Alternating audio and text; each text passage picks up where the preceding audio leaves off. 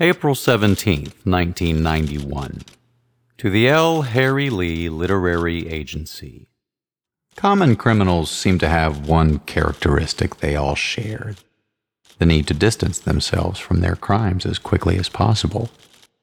All criminals, that is, except the arsonist.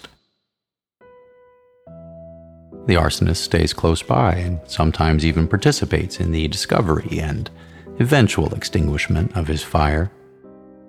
The arsonist is weak and insecure and usually perpetrates his crime in the dark. The evidence is almost always destroyed, if not by the fire, then by the firefighters during extinguishment.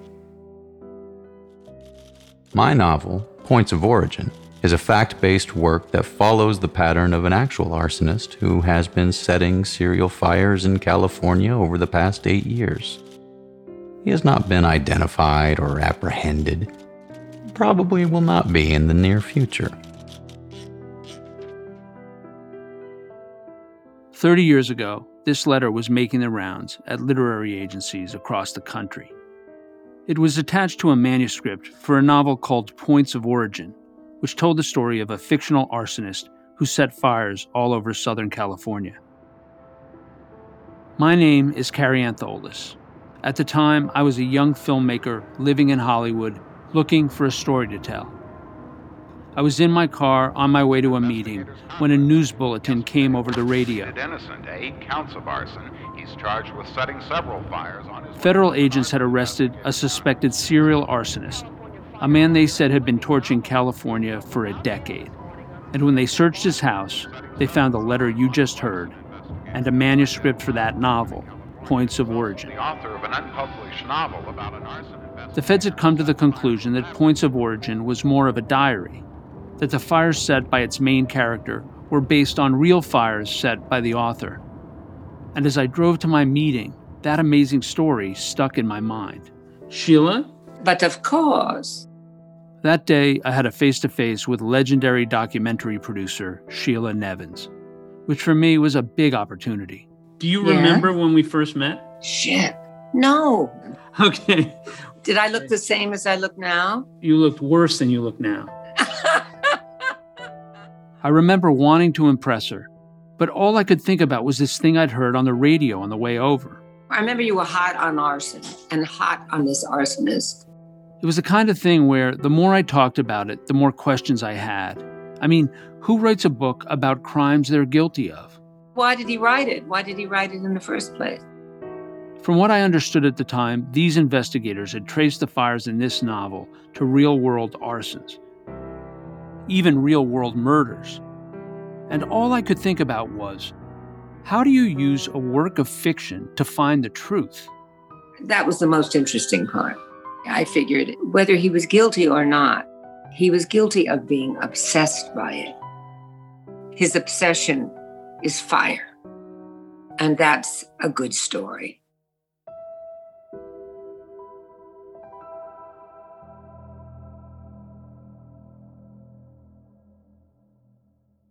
Sheila told me to go check it out, and that started me on a long journey.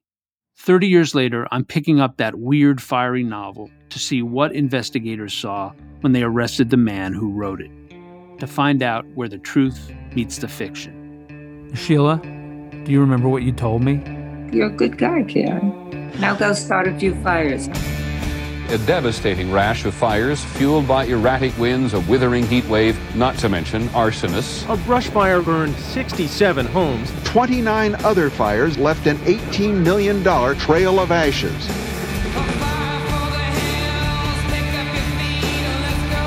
Southern California was being beat to death with fires. Governor George Deukmejian offered a $50,000 reward for information leading to the arrest of the arsonist. The Highway 99 arsonist. Hello, Pyro. The most prolific arsonist of the 20th century.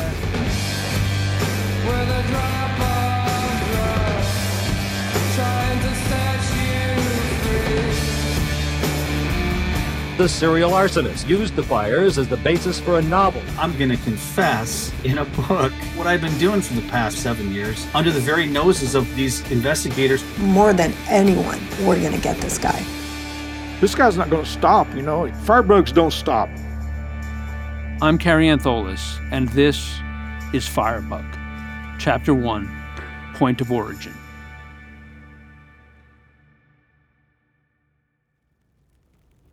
Every fire has a starting point.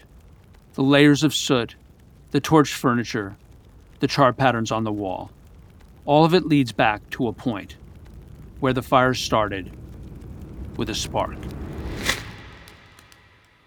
It's called the Point of Origin. That was the name of the novel investigators believed to be the confession of a serial arsonist. Points of Origin. It follows a fictional arsonist named Aaron Stiles. Aaron sets the first fire in the book, and the most deadly, in a hardware store filled with customers. The store is called Cal's. Here's a passage from Points of Origin. The hardware business prospered in the small community south of Pasadena. Hardware stores such as Cal's did well. Madeline Paulson went to the cluster of stores at least twice a week to shop. Tonight, she was babysitting with her 3-year-old grandson, Matthew.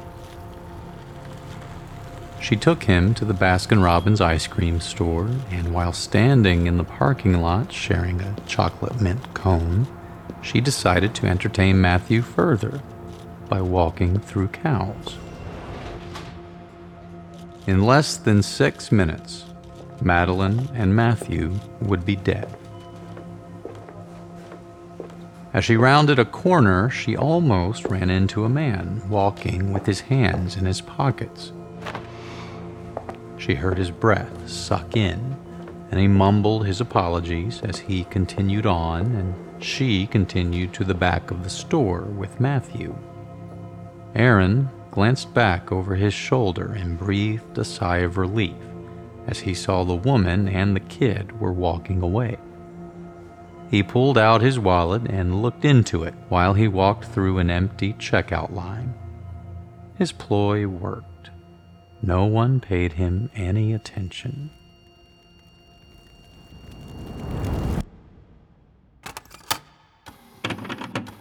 In the city of Hacienda Heights, California, interviewing Mr. Ruben Ayala. And Mr. Ayala, are you aware I'm taking this report by the use of a recording device, sir? Yes, I am. This is an investigator's interview with Ruben Ayala, a manager at a South Pasadena hardware store called Ole's Home Center. This interview regards an incident which took place during the month of October of 1984. What happened at Ole's is eerily similar to what happens in the novel Points of Origin at the fictional hardware store called Cal's. Tell me the time and the place of this incident, please. October 10th, it was on a Wednesday, roughly around 8 and 8:15. It was getting time for us to start closing, putting our money away, things like that. Was the store very busy that night? No, it's a good thing it wasn't. The World Series was on, I think. I just walked up to customer service, and the fire alarm went off. I kind of tried to feel or sense or smell smoke, and I didn't. So I thought somebody was playing with the alarm. And then I heard some screaming, so I turned around, and I saw some fire. It's like somebody had a flamethrower, and they were shooting it from the other side of the building into this side of the building. I grabbed a fire extinguisher and I ran towards the fire. But before I could get about maybe 5 feet from the customer service desk, 2 fire doors came down. A pair of heavy metal doors sealed off the entire west side of the store. I knew some people were in there. As soon as the doors came down, I ran outside to try to get inside the building. Ayala ran out to the parking lot where he saw another employee. He was on his knees, and I realized he had been burned. Behind the employee was an open emergency door, wreathed in flames. The fire was raging there. I had the fire extinguisher with me at the time, and I tried putting the fire out to get in. There's no way I couldn't even step 3 feet in front of the door.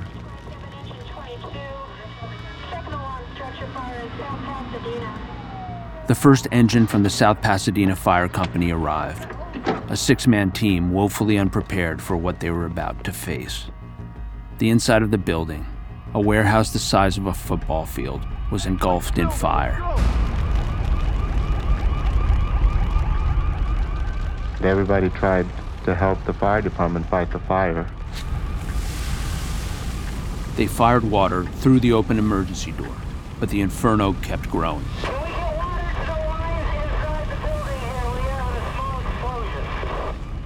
As the firemen worked, Ayala searched the crowd for his co-workers.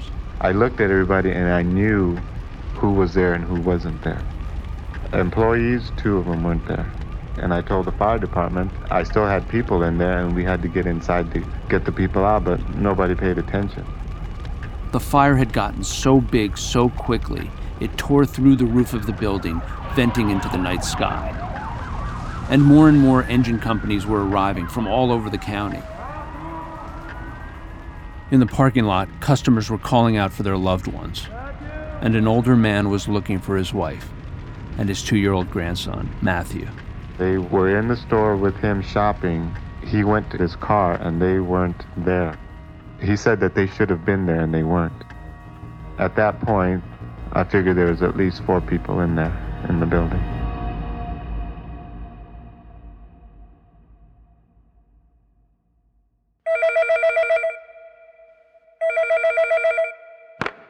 I was at home in bed when the call from South Pasadena Fire Department came.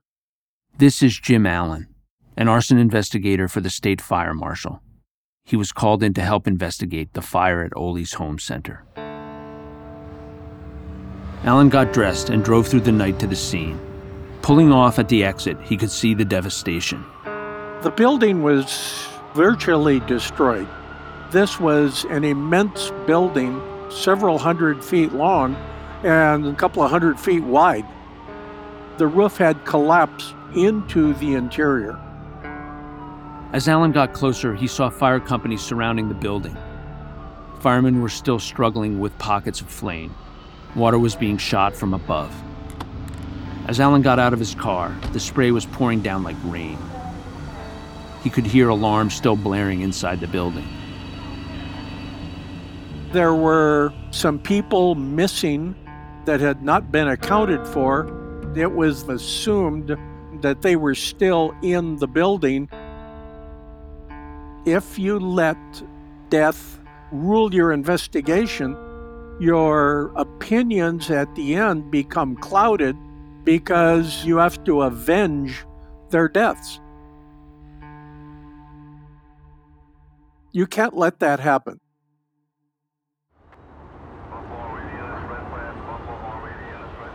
In the parking lot at Ole's, Allen spotted someone he recognized, a friend. My name is John Orr. I was a captain with the Glendale Fire Department, and I was assigned as the arson explosives supervisor. More often than not, John and I would get together for a beer, and we talked fire investigation, fire investigator training, because he was big into that. Orr was known to have a keen sense for arson, skills he'd passed on to countless others in training courses he gave around the state. John was very well known as an investigator. He's one of the most famous fire investigators in our world. And that night, Orr was visiting Pasadena for a reason. I was called earlier in the evening and advised that Pasadena had a potato chip fire. Potato chip arsons had been a problem in LA County. We were having a series of fires in supermarkets primarily, and potato chip racks inside the stores, and potato chips burn readily. Orr had a hunch that all these fires were being started by a serial arsonist. We called the guy the Frito Bandito. We had been hit several times, and I'd advised my dispatchers to contact me on the air if any of the other cities suffers one of those fires. And that night, they called. An Albertsons supermarket in Pasadena had been hit. And it was a potato chip rack, about 10 feet worth of potato chips, and it smoked the whole store up. It was typical of the series. And as I was coming back to my city, I heard a fire being dispatched. Second alarm structure fire in South Pasadena. It was the Ole's fire. John raced to the scene. I got down to the Ole's building, and it was not a lot of fire showing at this time. A lot of smoke was coming out of it, and the fire department was there. And for quite a while, they were out front trying to decide what to do and how to attack this fire. And then something really unusual happened. I was advised that there was another fire in a potato chip rack a mile south at Vaughn's Market. I mean, this was unheard of, even in the arson world. 3 fires in the same area on the same night. And all of them happened during business hours.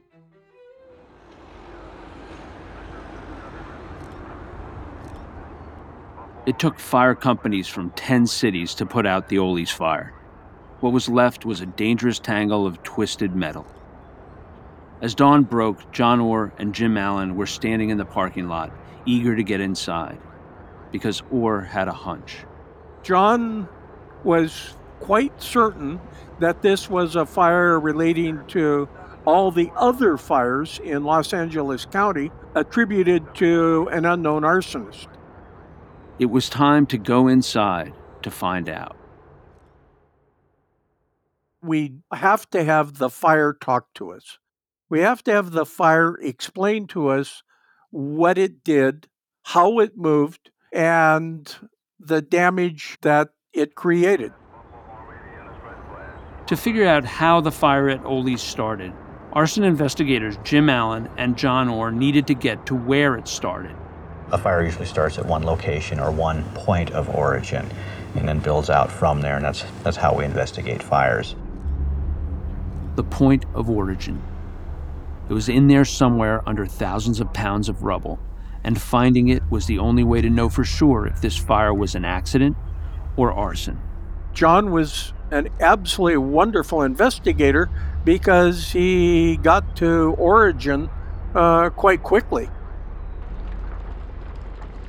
They passed through the front door into the Ole's cash-out area, which was flooded from hose water.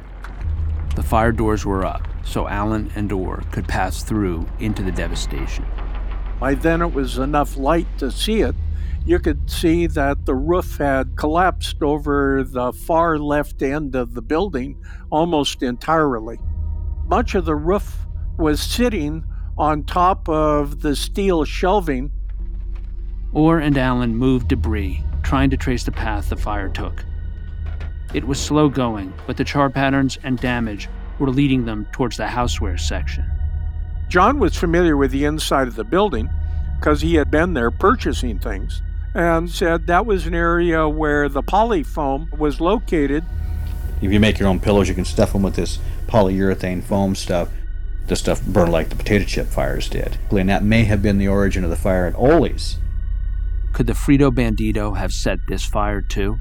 Had we had another 3 or 4 hours, we might have been able to get to where John claimed that it started.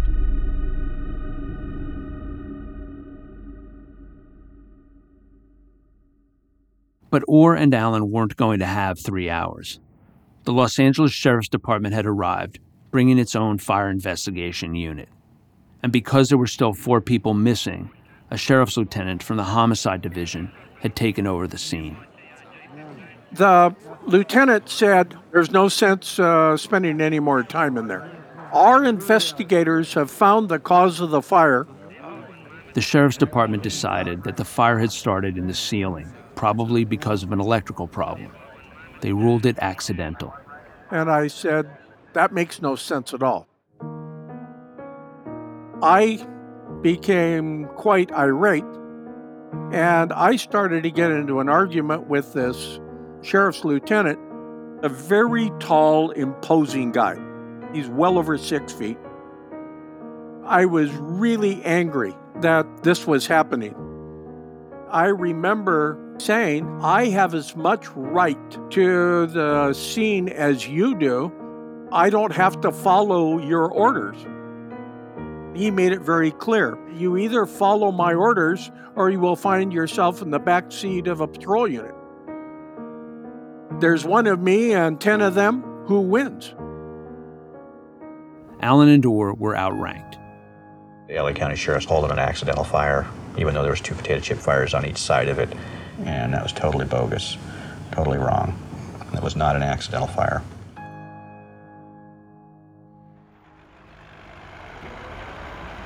Over my objections, they brought in the bulldozers and they proceeded to tear up the building to the place you could not investigate it any longer.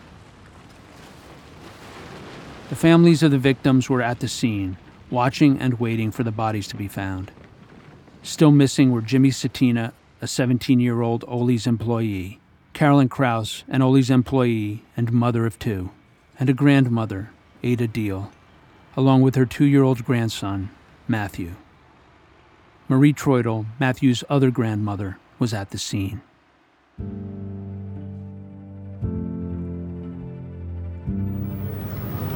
We were called last night and told him he was trapped in there. He was dead. That's all we know. Your son, your grandson, My grandbaby. What were the circumstances? Was he with his He was with his other grandmother. They were in the store shopping with her husband, his grandfather. And she decided to go back for one more thing. She took the baby with her. And Mr. Deal turned around to try and help them, and there was just a big puff of smoke and nothing, no way he could help them. She was his grandmother too, and I'm sure she did everything she could for him. Was she lost in the fire also? Yes, she was in there.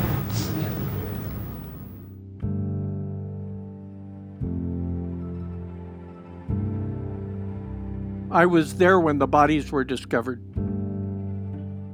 They were lying on the floor in close proximity to each other, and it was close to an exit. Any violent death, I don't care where it is, how it is an emotional shock for the family.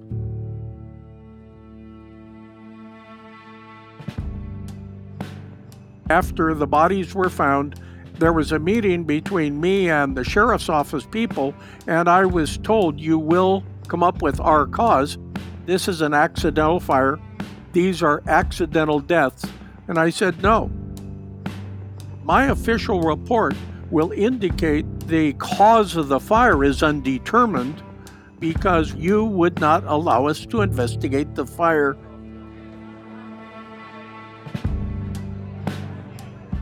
In closing, John and I went and had a drink somewhere, and he said the people that investigated this fire did a pathetic job of it. John was really livid, and I felt that his anger was justified. This is another one of those fires, and if the people in here have died as a result of it, then this is a homicide. But we could never prove it. You say inwardly, did I investigate this fire correctly? Can I, as a spokesperson for the dead, have their loss of life honored and put the arsonist away? We were never allowed to get to the origin.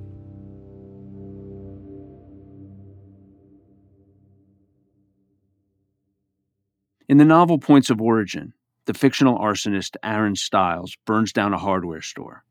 The fire kills 5 people, including a grandmother and her grandson, Matthew. And just like in the Ole's fire, Cal's was determined to be an accident. Here's another passage from Points of Origin. Aaron had already killed 5 people in one of his fires. He rationalized the deaths as he did everything. It wasn't his fault. The people, to him, just acted stupidly, and their deaths had nothing to do with the fact that he set the fire. They just reacted too slowly. It was too bad about the baby, but shit, it wasn't my fault.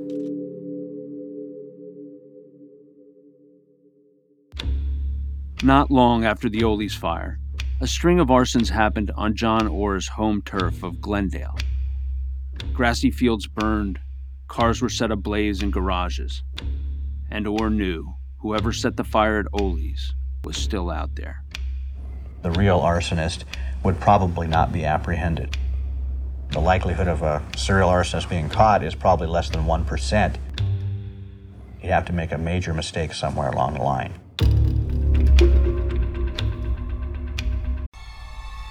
This is Chilling Tales for Dark Nights. Good evening, listener. I'm Steve Taylor, your host to a horror anthology podcast where we ask you to depart from your safe perception of reality to descend with us into the frightening depths and dark corners of twisted imaginations. With carefully curated original tales of terror each week, our deepest rooted fears are brought to the forefront by a diverse cast of voice talent and masterfully eerie sound design that bring these stories to life. We'll give you tales of unnerving encounters with the occult, harrowing hauntings, and sinister seances that show just how darkness knows no bounds. Make sure to check out Chilling Tales for Dark Nights on Apple Podcasts, Spotify, or wherever you get your podcasts. A new year is full of surprises, but one thing is always predictable: postage costs go up. Stamps.com gives you crazy discounts of up to 89% off USPS and UPS services. So when postage goes up, your business will barely notice the change. Stamps.com is like your own personal post office, wherever you are. You can even take care of orders on the go with the mobile app. No lines, no traffic, no waiting. Schedule package pickups, automatically find the cheapest and fastest shipping options, and seamlessly connect with every major marketplace and shopping cart. There's even a supply store where you can stock up on mailing supplies, labels, even printers. Stamps.com has been indispensable for over 1 million businesses just like yours. All you need is a computer or phone and printer. Take a chunk out of your mailing and shipping costs this year with Stamps.com. Sign up with promo code PROGRAM for a special offer that includes a 4-week trial, plus free postage and a free digital scale. No long-term commitments or contracts. That's Stamps.com code PROGRAM. If you want to see what happened the night of the Oldies fire, visit our website at truth.media. The next episode of Firebug is available right now. Just keep listening. Firebug is a production of Truth Media in partnership with Sony Music Entertainment. It was created in association with Crime Story Media. This episode of Firebug was produced by Ryan Swikert with help from Michelle Lands, Neil Denisha, and W. Harry Fortuna. Ryan Swikert is our senior producer. Story editing by Mark Smerling. Carrie Antholis, that's me, is our host and executive producer. Kevin Shepard and Alessandro Santoro are associate producers. Our archive producer is Brennan Reese. Scott Curtis is our production manager. Fact-checking by Austin Thompson. Michael Blumenfeld did the mix with help from Kenny Kusiak. Sound design by Michael Blumenfeld, Kenny Kusiak, and Ryan Swikert. Music by Kenny Kusiak, John Kusiak, and Marmoset. Voice acting by Levi Petrie. Our title track is Young Men Dead by Black Angels. Special thanks to Mark Baert and the California Conference of Arson Investigators for their support. Thanks also to Jim Allen, Marvin Casey, Scotty Baker, Mike Cabral, and Steve Patterson. If you'd like to continue the conversation online, find us on Twitter at @FirebugPodcast. If you've enjoyed Firebug, don't forget to subscribe. And leave us a review on iTunes. It really helps other people find the show. And thanks for listening.